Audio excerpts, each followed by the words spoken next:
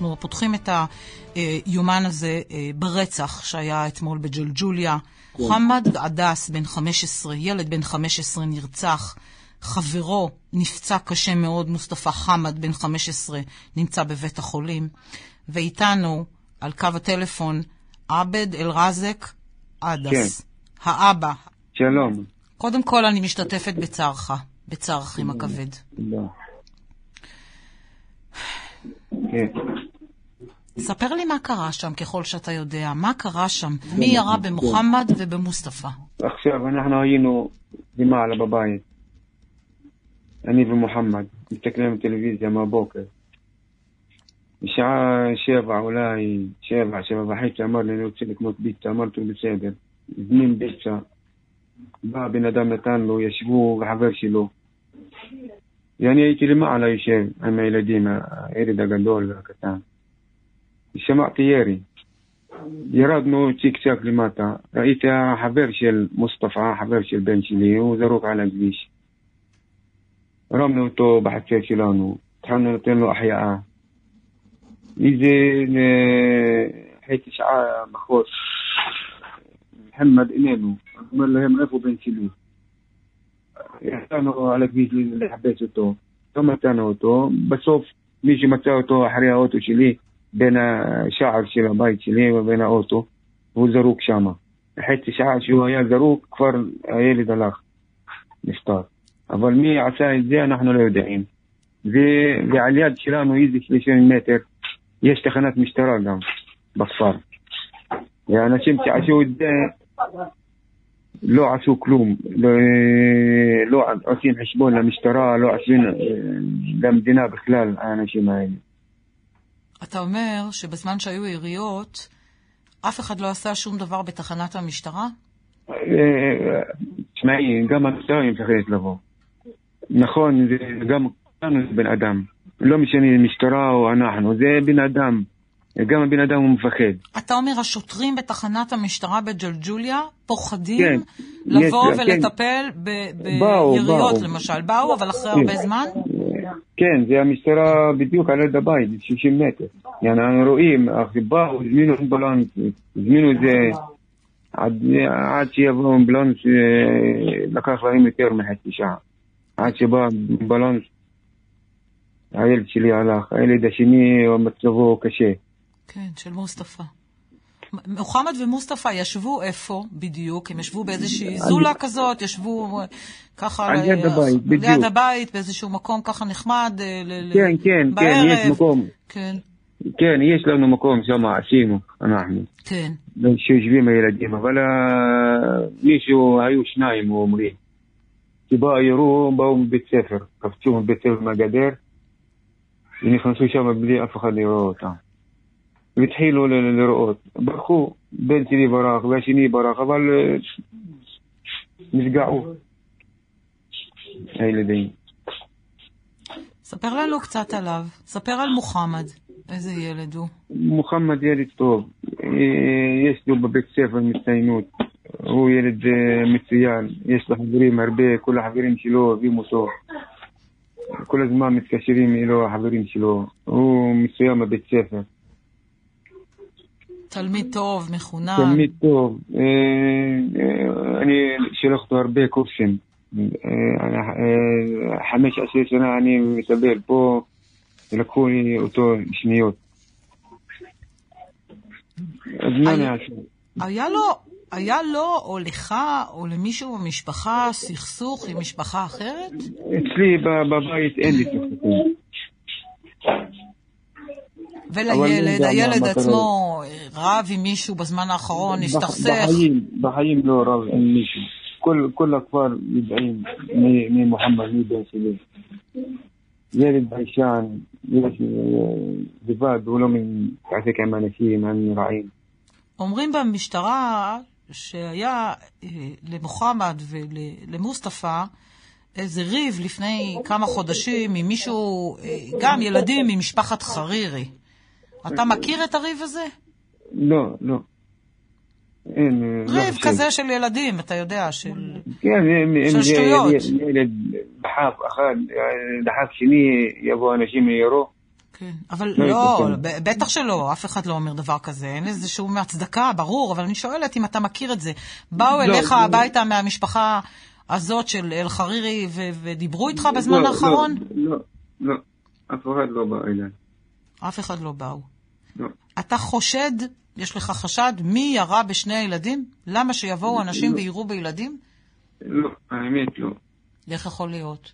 שום חשד, אין לך מי, מה? אין לי חשד. זה אנחנו משפחה גדולה.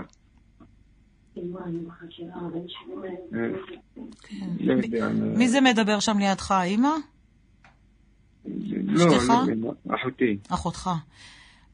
אני רוצה לשאול אותך על חוסר הביטחון שיש לכם בג'לג'וליה. אתה איבדת את הבן שלך, ילד טוב, בן 15, תלמיד טוב. פחות מ-15. פחות מ-15. אתם חיים בטרור, בלי ביטחון שם בג'לג'וליה? לא יודעים מאיפה יבוא הפיגוע, הירי?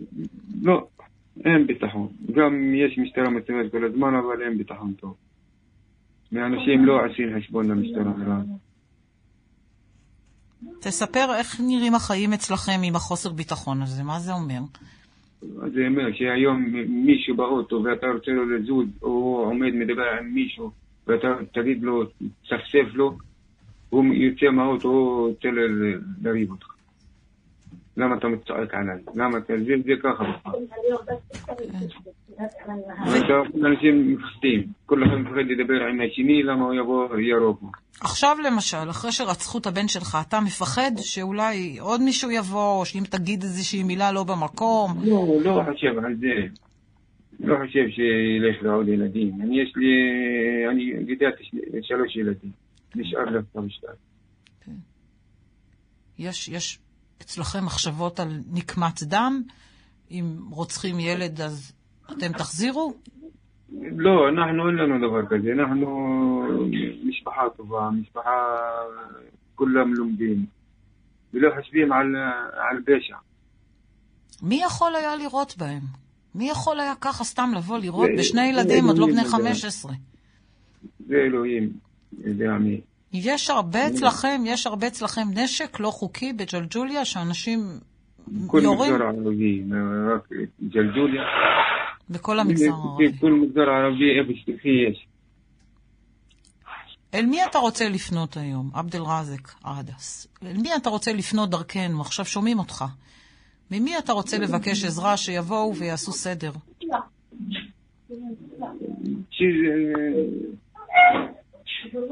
שהממשלה, אלוהי הממשלה תמצא פתרונות לדבר הזה. לכל הפשע, לכל הריגות במגזר הערבי. אתה מרגיש שהפקירו אתכם, שלא עושים סדר, שהמשטרה לא עושה, שהממשלה לא עושה? מה היא יכולה לעשות המשטרה? אתה יכול... בן אדם... בן אדם אפשר לעשות לו, המשטרה רוצה לבדוק. אתה יכול להסביר לי למה במגזר הערבי יש כל כך הרבה אלימות ויורים ורוצחים ילדים על שום דבר? מה קורה כאן? למה? יש לך איזה מחשבה? למה אין אהבה לאנשים? אף אחד לא אוהב השני, בגלל זה. אין אהבה לאנשים. אם עובדים אחד השני, אז הוא יקרה.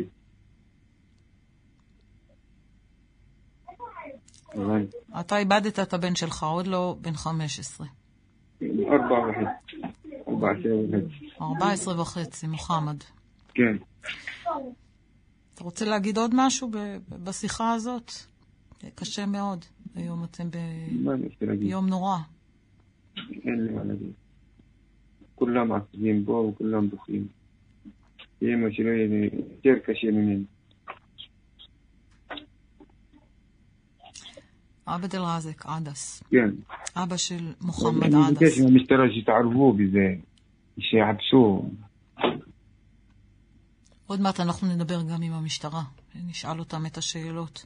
אנחנו משתתפים בצערכם על מותו של מוחמד, על רציחתו של הילד, ותודה שהסכמת לדבר איתנו. תודה לכם. תמסור גם לאמא, תנחומים מאיתנו. תודה. אורלי אלקלעי, שלום. שלום אסתי.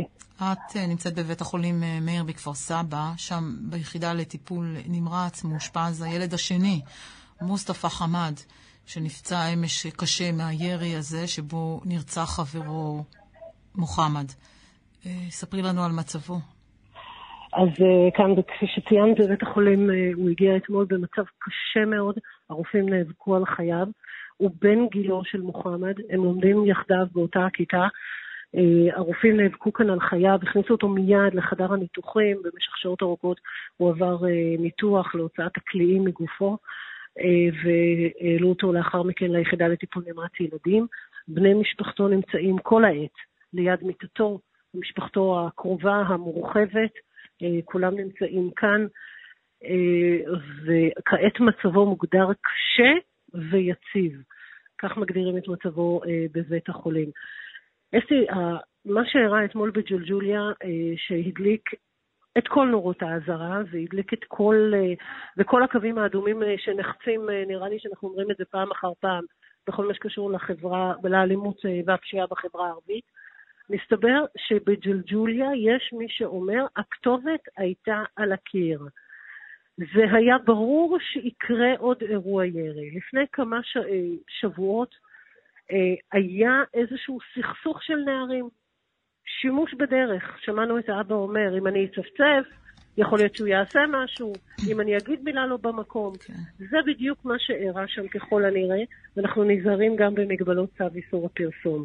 לפני מספר שבועות, 2 נערים בני 16 נפצעו מירי ברגליהם.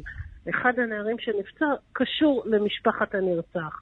ואתמול, לפי עדויות של אנשים שראו את מה שאירע בג'לג'וליה בשעת ערב, זאת אומרת השעה 7:30, יש מי שאומר שאחד היורים הוא לא פחות מאשר בן גילם, אולי גדול בשנה או שנתיים מהילדים, שאחד נרצח והשני נפצע קשה. ולכן הם אומרים, הכתובת הייתה על הקיר. הייתה תחושה שמישהו כאן לא סיים למחול על כבודו שנפגע בסכסוך מטומטם וטיפשי. והתבטא אחד מהם אומר, מדובר בחווה. זה בדיוק מה שקרה כאן.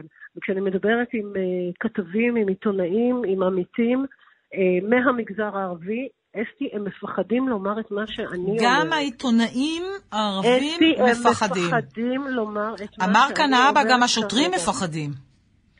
אני לא יודעת אם השוטרים מפחדים. זה מה שהוא אמר, הוא אמר גם השוטרים הם בני אדם, הם גם פוחדים. אבל בתפקידם של השוטרים להיות לעתים גם באש, תרתי משמע, אבל אני מדברת עם עיתונאים, ולא אחד ולא שניים, קולגות שלנו שמסקרים את המגזר הערבי, והם מתוך המגזר הערבי, והם אומרים, אני לא יכול להגיד את מה שאת יכולה להגיד, כי ירצחו אותי. לא יבואו ויראו לי על הבית, יכולים לרצוח אותי. לא פעם ולא פעמיים קיבלתי איומים על דברים שפרסמתי, על דברים שכתבתי. יתרה מזו, אחד מהם העז בשפה הערבית לכתוב שמה שהראה בג'לג'וליה הוא כנקמה. נחשי מה קרה לו כשהוא הגיע היום לג'לג'וליה. אנשים פנו אליו, דרשו ממנו להוריד את המילה הזו, אנשים איימו עליו, וזה בדיוק מה שקורה. הפחד של אנשים, אפילו לכתוב ולעשות את עבודתם. אורלי, אני רוצה שתספרי לנו על מצבו של מוסטפא, ואת שמעת גם רופא. נכון, אנחנו שמענו לפני הבוקר, אנחנו מקווים שנוכל לשמוע עוד בהמשך היום גם את מצבו של מוסטפא. בואי נשמע את הדברים כפי שהובאו לנו מבית החולים מאיר בכפר סבא.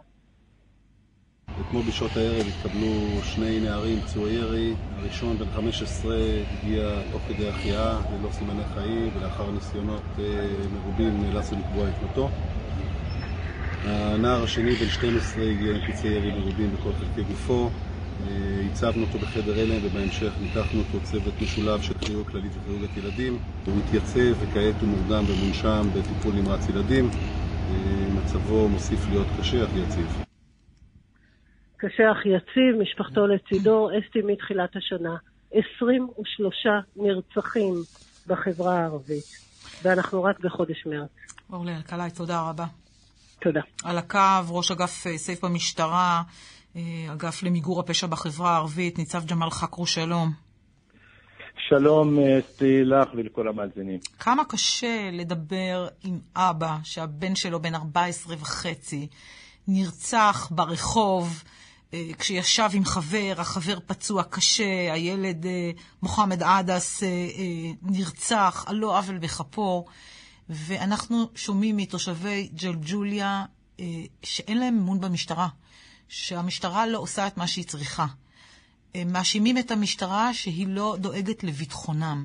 מה אתה אומר להם, ניצב חכרוש? קודם כל, תרשי לי לשלוח תנחומיי למשפחה הקרובה.